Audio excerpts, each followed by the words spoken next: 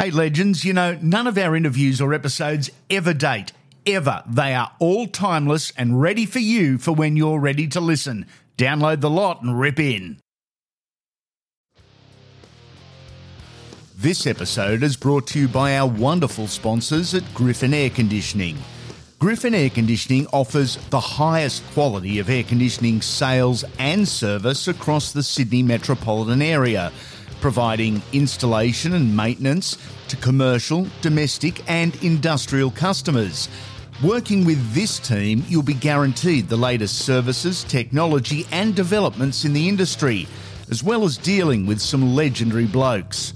Visit griffinair.com.au and tell them we sent you for a cool deal. That's griffinair.com.au.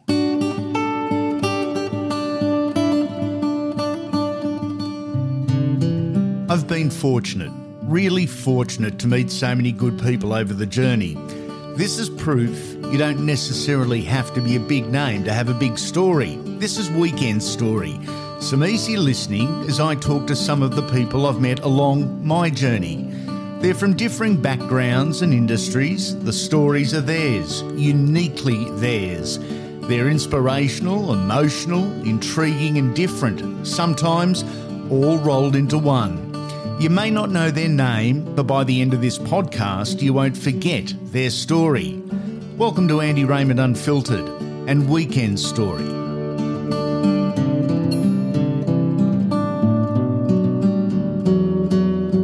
I'm Taylor Robertson and this is my story.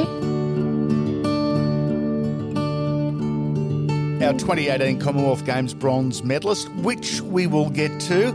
But first, how does a young girl get interested, attracted to and involved in boxing? Why not netball, soccer, t-ball or dancing? I was a little tomboy when I was... You? Yeah, when I was young, I don't know, 10, 11 or 12, one of those. And I was just always into, just cool. I thought it sounded cool, to be honest. Yeah. And then when I saw signs for it, I was like, I need to get into that. Is that what sparked the initial attraction? You saw a sign to it? Yeah, so I saw the boxing signs on the bus on the way home from school, and then a boy in my street, he was doing boxing, and then, it was just like a few things popped up, and then I was asking my parents if I could do it.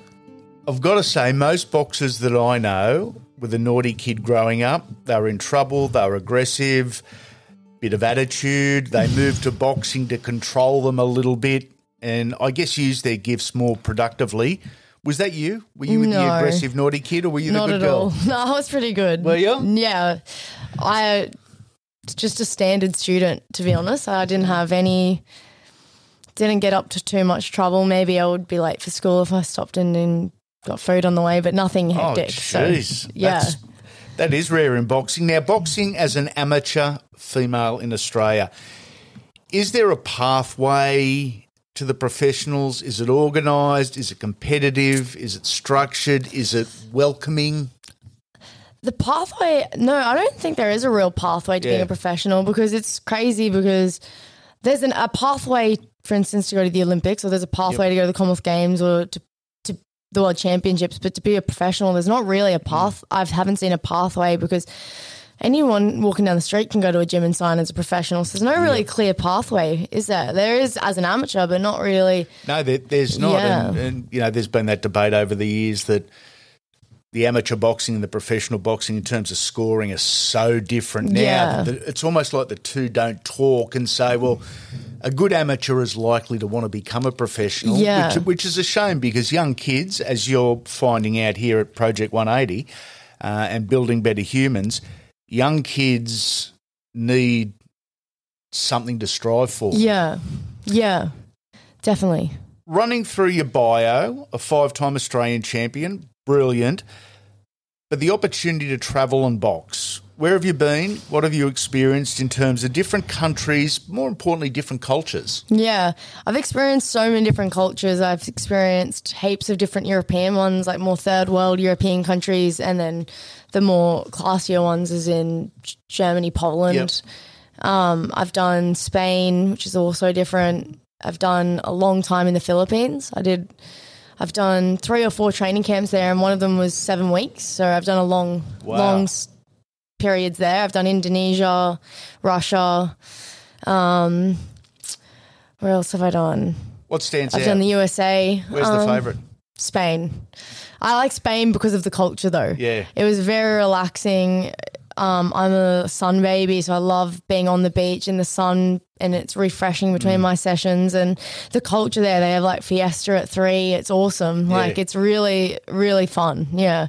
Your time in the US we will go into a little bit later, but when you look at the fact that you're a young Aussie, amateur boxer with big dreams and goals, and you get to travel the world and do that at a young age, pretty cool, because a lot of people don't get those opportunities. Yeah. Well, when I was young, before I got selected for any teams, I was like, that's a dream. You just get to, all I have to do is focus on the thing that I wanted to choose to do, and I get to travel and see the best in the world at it. It was at my absolute pinnacle. And when I first started making the teams, I was so stoked. Like, I was so happy. I was like, where are we going next? I was getting the schedule. I was like, this is so exciting. But it does actually dry out after a few years, because I did it 3 or 4 years. And in the last year, we were in a new country every month that year. So we were in Thailand, we did Bulgaria, Poland, Germany, Berlin, Germany again, Russia.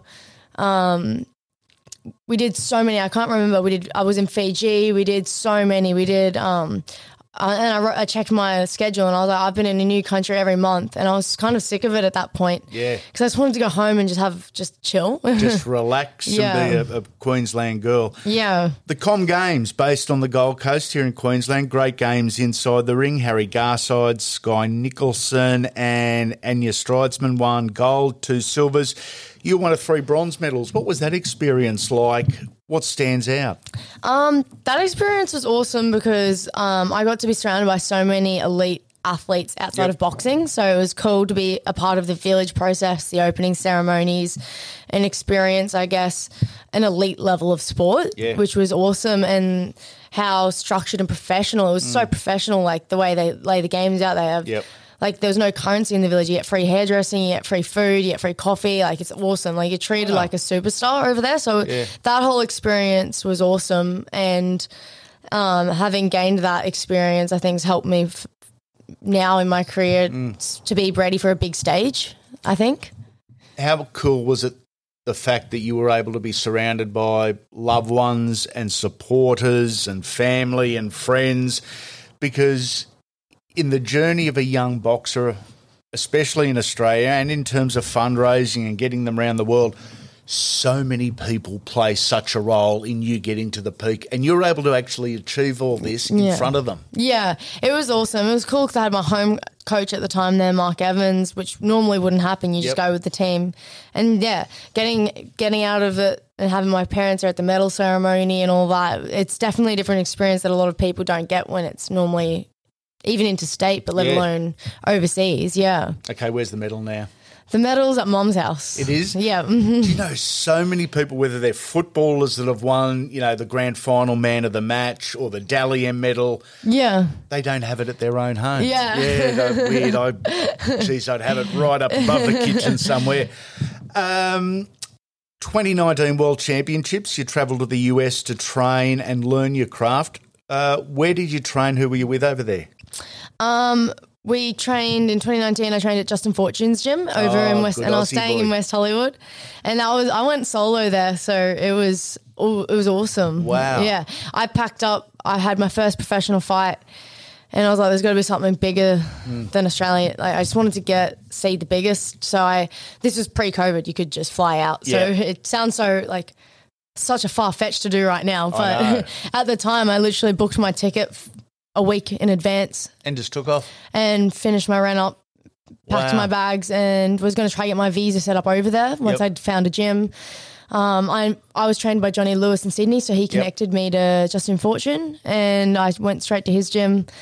We did a couple of weeks' work, and then COVID went crazy. And you had to make the decision right there and then, what do I do? Do I stay and ride this nonsense out? I was going to stay. Yeah. I was genuinely going to stay. I made a really good group of friends there. I was living in West Hollywood in a studio apartment, so I was made some really good friends that were going to help me if it got expensive. I didn't pick up sponsors because of COVID. They were going to let me stay at theirs.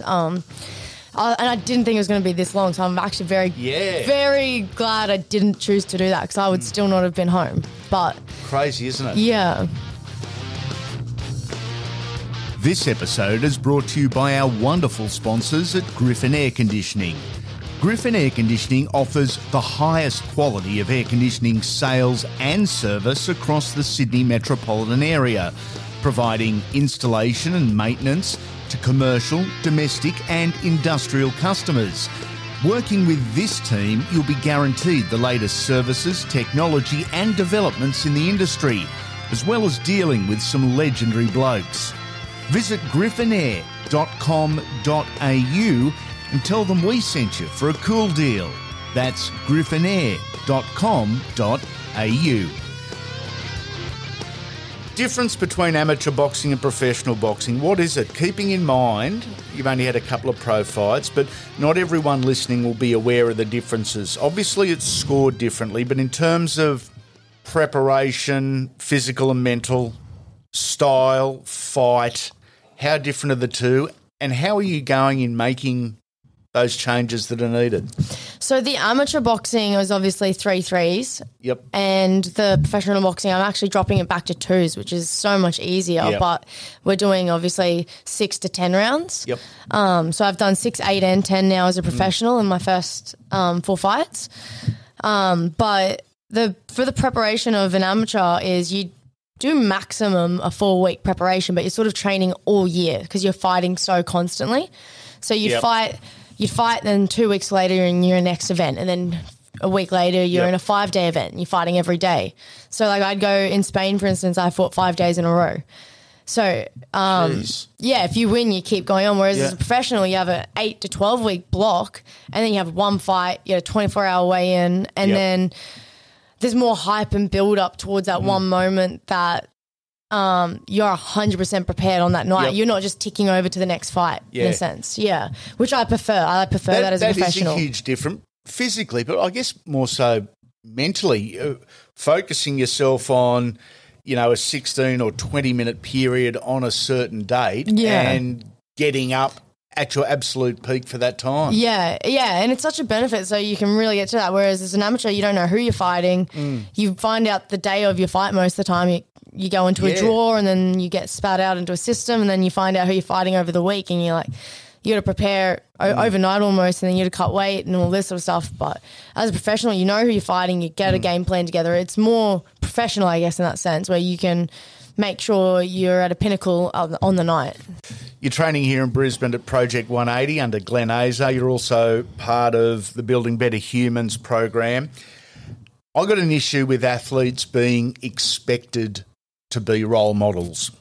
Not every athlete is a role model, if we're being really honest. How do you see it? Is it part of your makeup and role? Because even though you're only a baby, and I say that nicely, you're 23, you have already developed a reputation as someone the next generation can look up to, which I think is wonderful. Do you see being a role model and playing that role as just part of the professional package? I don't think it's 100% part of the package at all. I think that not 100%, not every athlete or even celebrity or whatever person that's in the public eye is a role model. But in saying that, you need to realize you are in the public eye and people can choose to look up to you. So you got to make sure if you're delivering a message, you're not delivering the wrong message sometimes, because you're going to affect a lot of people's lives.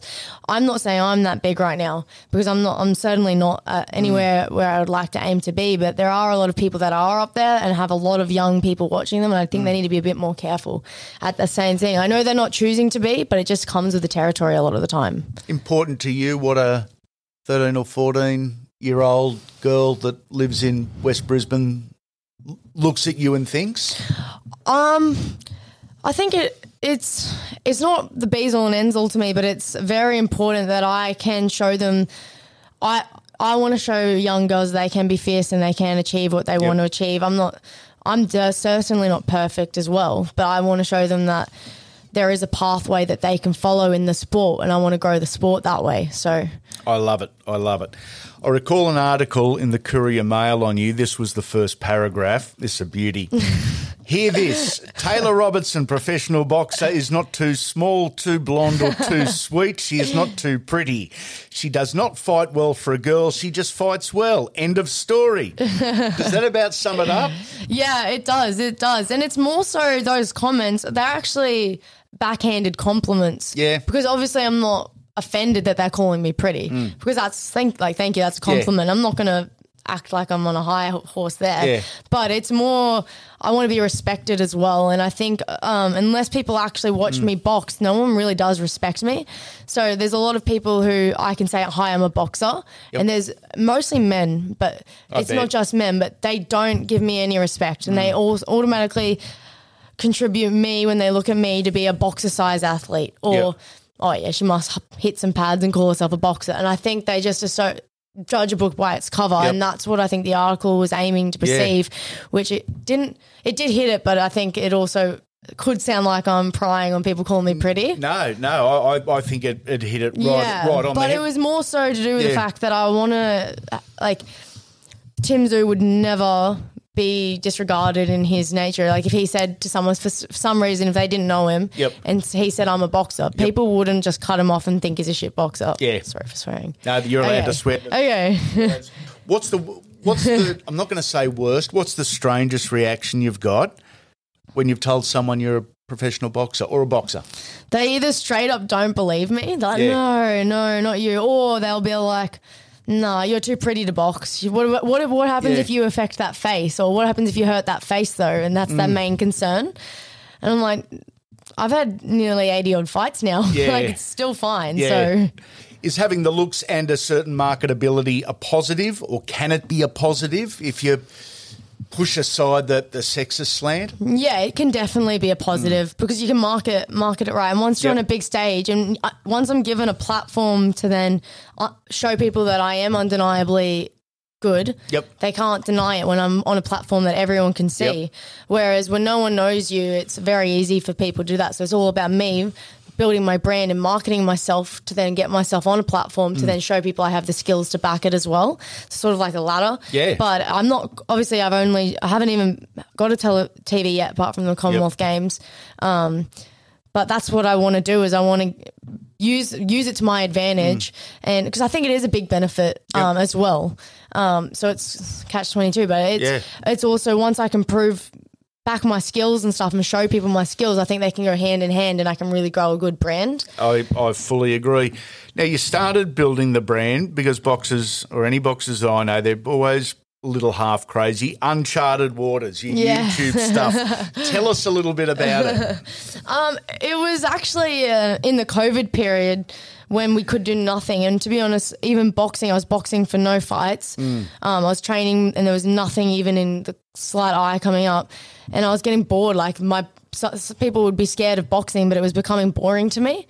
And then I went into this thing, how can I start growing my brand and I could start collaborating with people who have a big following that I can then try bring those eyes over into my sport. Yeah, a little bit of a rub off. Yeah, that's what I was trying to do because all these boxers are trying to get boxing fans. I wanted to start attracting other sporting fans. So then I just first of all came up with the idea with Lolo and Quade Cooper and I reached out to them and was like, hey, let's do some filming together. I hadn't quite got the idea down pat and I just went and did a rugby session with them before they flew out to Japan and we got Yops, a film friend, to come film us. Yeah. And then I was like, hey, why don't you guys come to the boxing gym now? Like I've just given a go at your elite sport. It was the whole team was there and we did a full rugby session. So the basis of it, you go out of your comfort zone into their training environment, then invite them into yours. And then I invite them back into mine, but we don't go into a beginner's level. We threw each other into the deep end of each other's sport. So I threw them straight into sparring. I didn't say, hey, this, that. You get in and spar. And they sparred with me. Obviously, they took the power out because they're massive boys. Yeah, they are. And then they threw me straight into their hectic sprints and ball training. And then when we start filming that episode, we was designing names. I was like, well, we're in uncharted waters. Yeah. So then we kept going with it. And then I started reaching out to heaps of other athletes like the Nitro Circus, Xanthia Panisi. Yep. She's an extreme cliff diver. Yes. She's over with Red Bull overseas at the moment. I did bodybuilding with Jackson Johnson. Yep. I can't remember. I did 5 episodes, but yeah, each one I just met with them first and I did theirs first to make sure like I attempted their sport, and then I'd bring them into the boxing gym. And depending on the location, we'd just do it wherever we were. As a professional boxer, you've already tasted victory. Unfortunately, you've already tasted defeat. At this point in time, is it all just a giant learning curve at the moment? Yeah. Well, it's a big learning curve because with fighting Shannon, obviously it's not ideal in someone's 4th fight, but at the same token, I'm not scared of her. Yep. I'm still not scared of her. And I'm going to learn more from fighting someone with that experience and that caliber than I'm going to learn beating the next 7 kickboxers. Yep. That I'm just going to walk over and then not challenge myself. And I'd much rather test myself and have a hard fight and put myself in deep waters to then learn from it than to come out on top of 6 wins in a row and everyone's praising me and puffing smoke up my bum. Yep. When I just think that's just not reality of how good you are. I agree. I think everyone's just scared of the loss. I'm like, I'm not scared of the loss. And that is an issue in Australian boxing and world boxing and has been for 20 years. And I think that's where mixed martial arts, and I think UFC in particular, do it well. They do it really well. It doesn't matter if you lose a fight, if you're having a crack, we're going to invite you back because you're an entertainer. You're normally training 3 sessions a day, also working in combination with your coach Glenn Azar at Project 180 as a trainer and mentor. Yeah. Really cool. Yeah.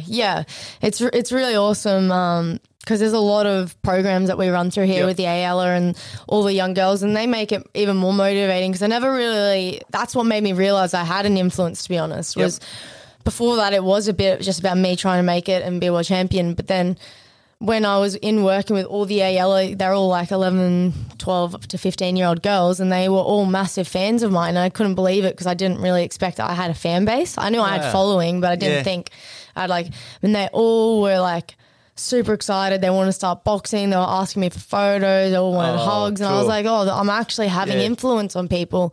And then them hearing me talk about my pathways and they're like asking me all these questions, I was like, well, it's kind of nice to be able to do that as well. So now I'm a lot more aware of what I'm doing is being noticed. Okay, we're going to get the crystal ball out, Tay. 10 years' time.